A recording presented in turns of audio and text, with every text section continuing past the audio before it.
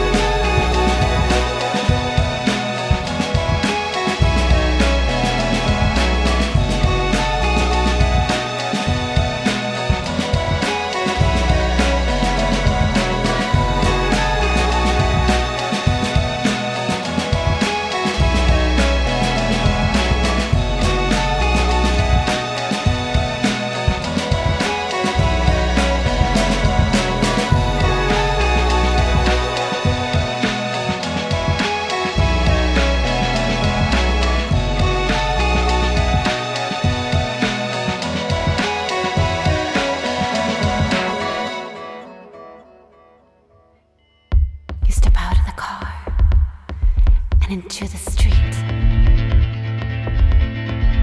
You cross the street and step into the bar.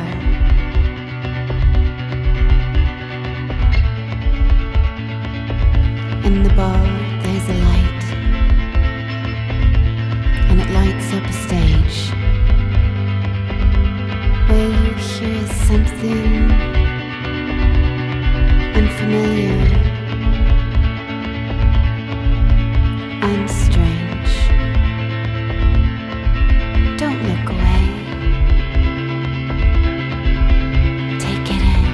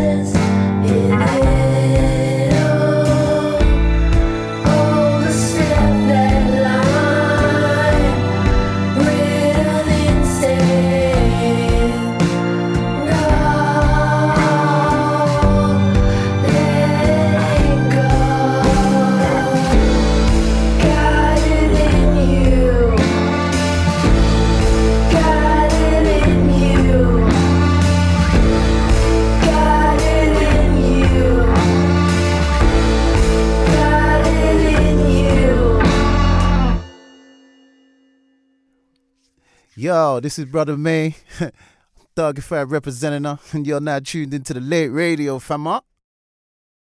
Yksi, kaksi, kolme. I had a daydream last night Yksi, where kaksi, we were lying in bed.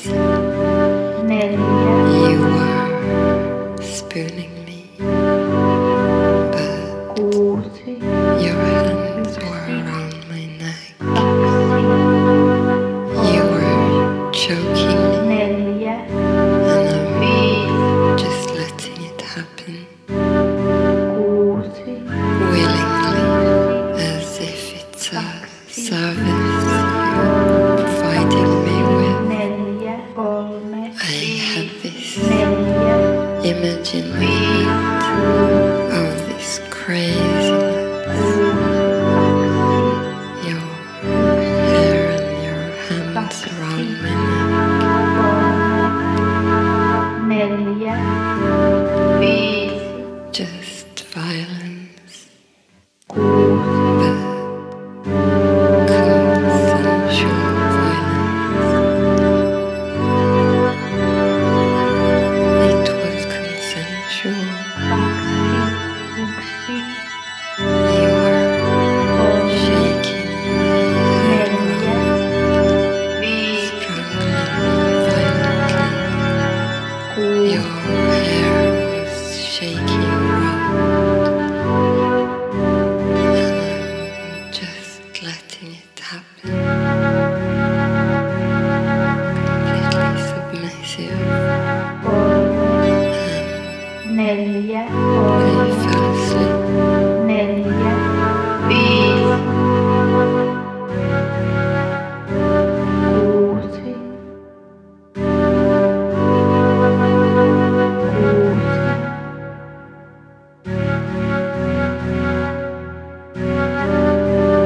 yksi, kaksi,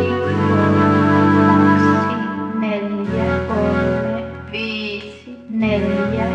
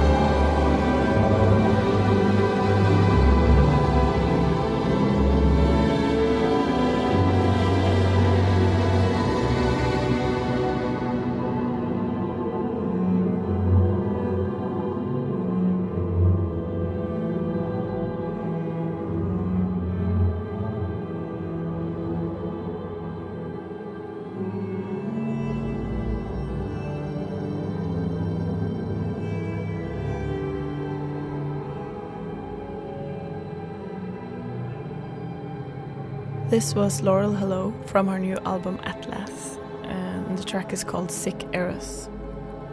I generally love music like this, everything with drones and loops and repetitions, but also especially when people use their voice and language in this matter. And I guess in some way it's just how your mind works, but also because some years ago I was at this event at Alice in Copenhagen where I heard Henning Lundkvist read for the first time. Henning Lundkvist is a Swedish writer and visual artist, and he did a reading of a text he wrote called Drone Music. And this text was very inspirational to me, and I think everyone should hear it. So I asked Henning if he wanted to do a reading of the text for this edition of New Drops, so the reading could be added to our rotation at the Lake Radio. And he said yes, and I'm very excited about that. I really hope that whatever you're doing this Friday morning or whenever you're listening to this show, that you're able to put everything else aside so you can really lean into this reading. Thank you, Henning, for doing this for us, and to everyone else. This is Henning Lundkvist with Drone Music.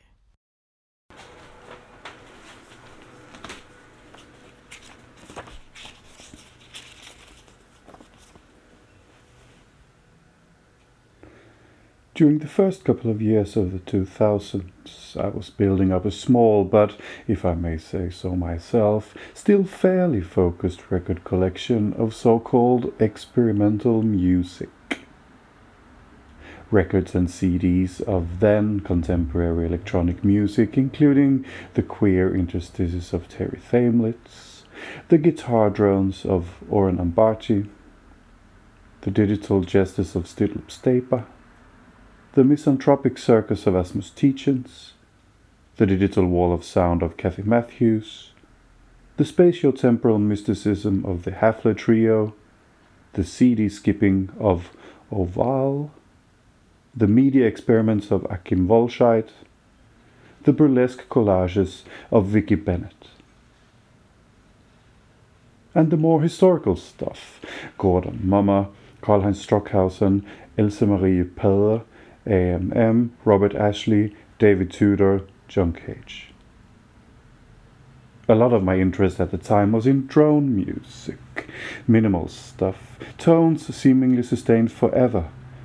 Eliane Radig, Yoshi Wada, Pauline Olivieros.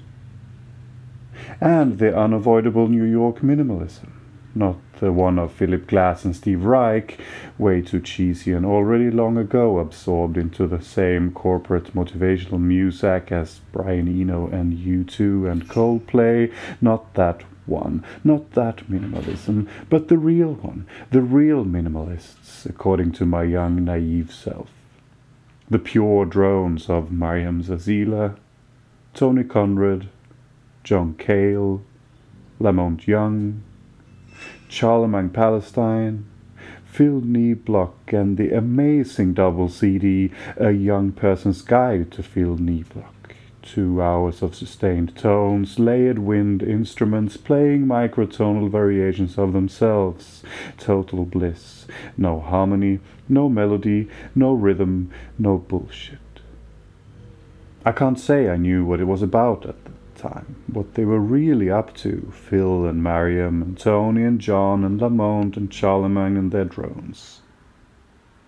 I remember reading in some liner notes, note that I didn't really read but only quickly glanced through, that, quote, Tony Conrad is not about sustained tones, end of quote. And I remember how I didn't understand what this meant, because Tony Conrad is 100% sustained tones. It's about the drone. It's all about the drone, and a drone is a drone is a drone.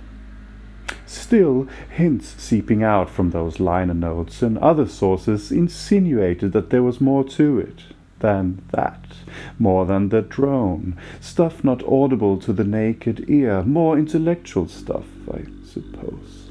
stuff in words, stuff in writing, stuff I didn't get back then. I just liked them, I suppose, the drones. And I definitely liked liking them. They seemed to make me more alternative than alternative, fringe all the way to the bone, edgy to the core, or at least that's what I thought at the time, and I liked it. Or at least that's what I think now that I thought back then, back when I was young and naive. Like now, but also young. For I can't say that I know what they're about now either, the drones. In that sense, drone music is like painting, like good painting, real painting, not the figurative one, or the one which exists only to show off the wealth of its buyer. Not that one, not that kind of painting, but the real one, the one without motif and with nothing there to understand, not in that way, not to understand in that way, I mean, not like with language, like with writing, like with speaking, like with communicating. It's not like that, it's just there, it was just there. A perpetual drone left playing on repeat on the stereo, while stacks of records and CDs were piling up on the floor. On my floor, in my first own studio apartment on the 5th floor, overlooking the parking lot of a shopping mall just outside the city center of Malmö. And then one afternoon, buying a pizza on my way home, the guy in the pizzeria says, "A plane has just flown into the World Trade Center." And I said, "Really? That's crazy." And he says, "Well, these things happen." And then I walk the 2 blocks home with my pizza, and when I get home I switch on the TV, and during that short walk, not more than 5 minutes, just a few hundred meters, a second plane has already hit the other twin tower in what Karl-Heinz Stockhausen would soon call the greatest work of art that is possible in the whole cosmos, which wasn't okay by any means. Some courses allow any means necessary, but this one, no, it didn't. It didn't allow you to say that. You weren't allowed to define art in that way. This was the wrong definition of art, so Herr Karl-Heinz was outed and corrected, and the protectors of high art and the free world, who did in fact know how to define art, banned him from their music venues and culture festivals, for he had wrongly called something art when, in fact, it wasn't. The Taliban had their views on art too, and they had no interest in calling the attack on the World Trade Center an artwork. In that sense, they were on the same side as the protectors of high art and the free world. The 9/11 attacks was not a work of art, but an act of war, and following the ultra-conservative creative misreading of both culture and Islam, acts of war are holy, while works of art are sacrilegious.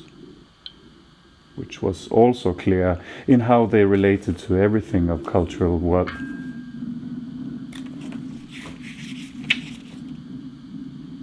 Which was also clear in how they related to everything of cultural value found in their home country, a land they treated as a modernist playground, trying to erase all its history and replace it with their own limited view of the future, leading them to, among other reckless acts, effectively forbid music altogether. Or not altogether. Every culture finds loopholes to survive, even its most repressive versions of itself, and Afghanistan is no exception. Here, the ingenious trick is to not define the calling of prayer as music, but as a verbal pronunciation of the divine, leaving at least this particular genre of music, the singing of the holy word, unbanned.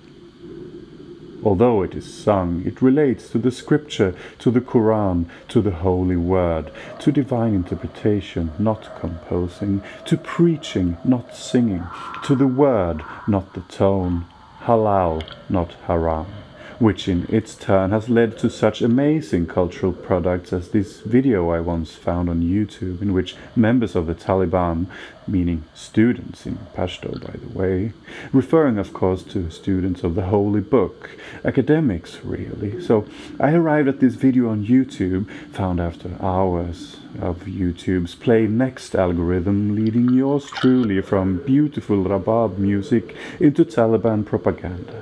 This video in which young mujahideen are posing in a poppy field with bazookas, and the video has this amazing soundtrack on top, a call to prayer with so much autotune that it would leave any trap track out in the cold, the autotune battle lost to an anti-musical enemy from the east. Only it's not music, this singing. It's not haram, and neither is the bazooka, not the weapon of destruction, but an instrument of holy war. For it has to do with language, this call to prayer, with studying, with academia really, crystal clear, no doubt about it.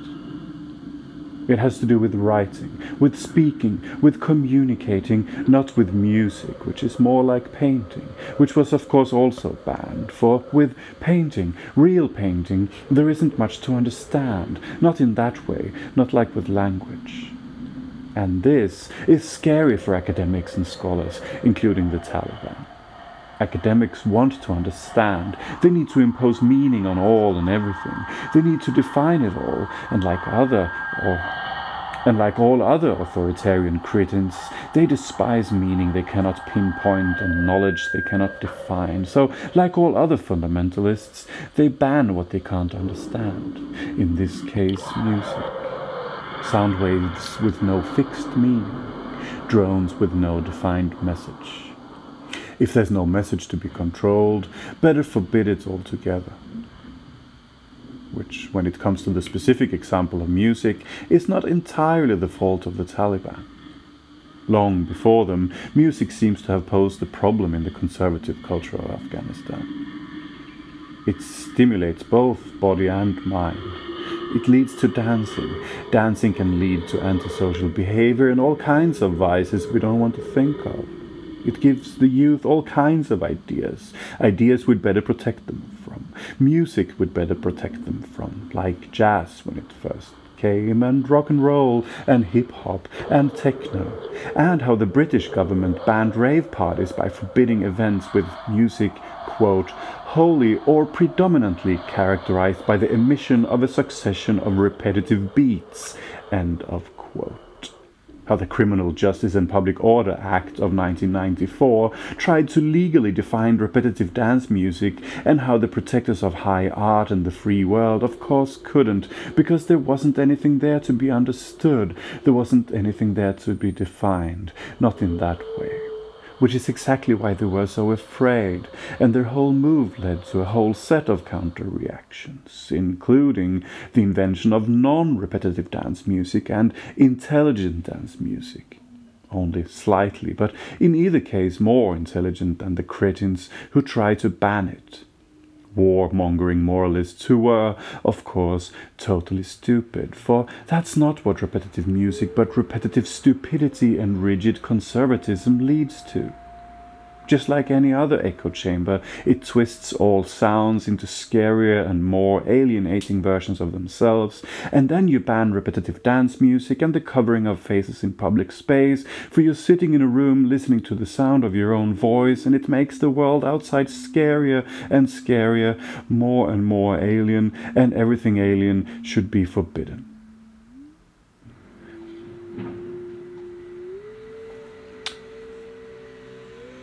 That was an excerpt of the text Drone Music, originally performed 2020, revised for publication September 2021, published by Passive Aggressive Copenhagen.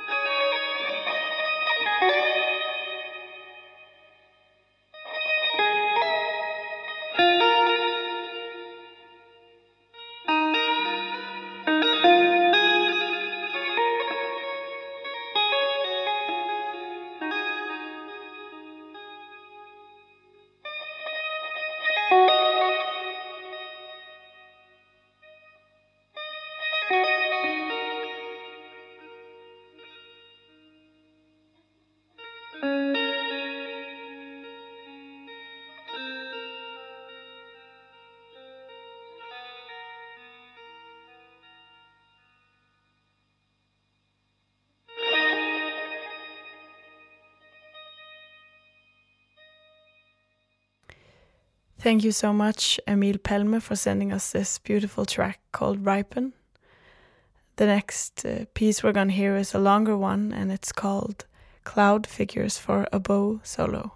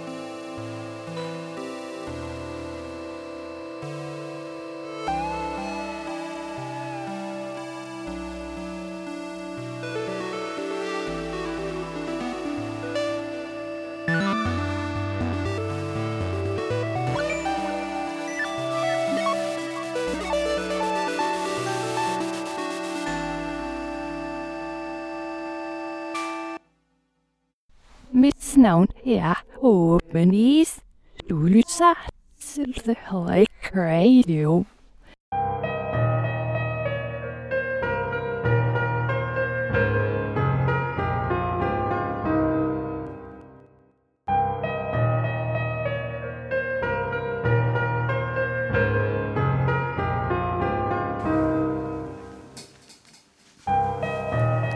I knew it then, I know it now. This couldn't be enough for you. And if you thought you need someone, I couldn't be that someone. I knew it then, I know it now, but I was seeing double.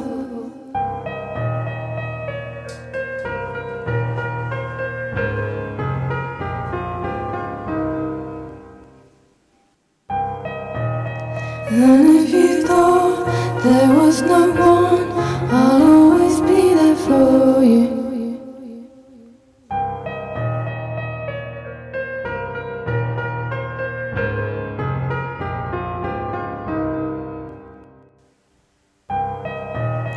No, you can trust, know this because I've always been there for us.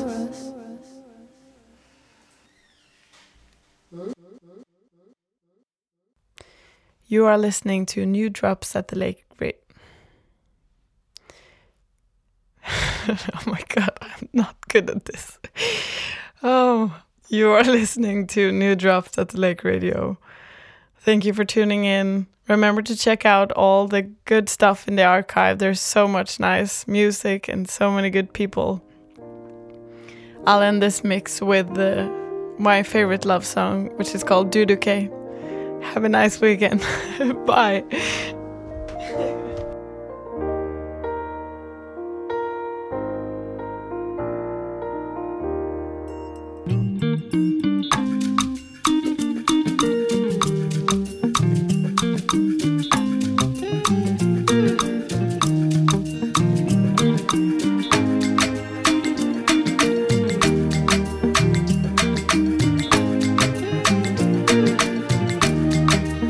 First let me say to you, I cannot wait to see you. You are the treasure I've been waiting for. Do you know how much I really need you? I dey pray for the day when I can finally kiss you. You know say every day I dey pray for you. Oh, in my heart today's a permanent place for you. That's why my heart it a beat like Duduke. Cause now you I choose, so I am fair, me I am fair. I sing for you wanna be like Duduke. Baby now you I go pick up, I am fair, me I am fair. But there we go. See I may not give the world to you, but I'll give you what I have.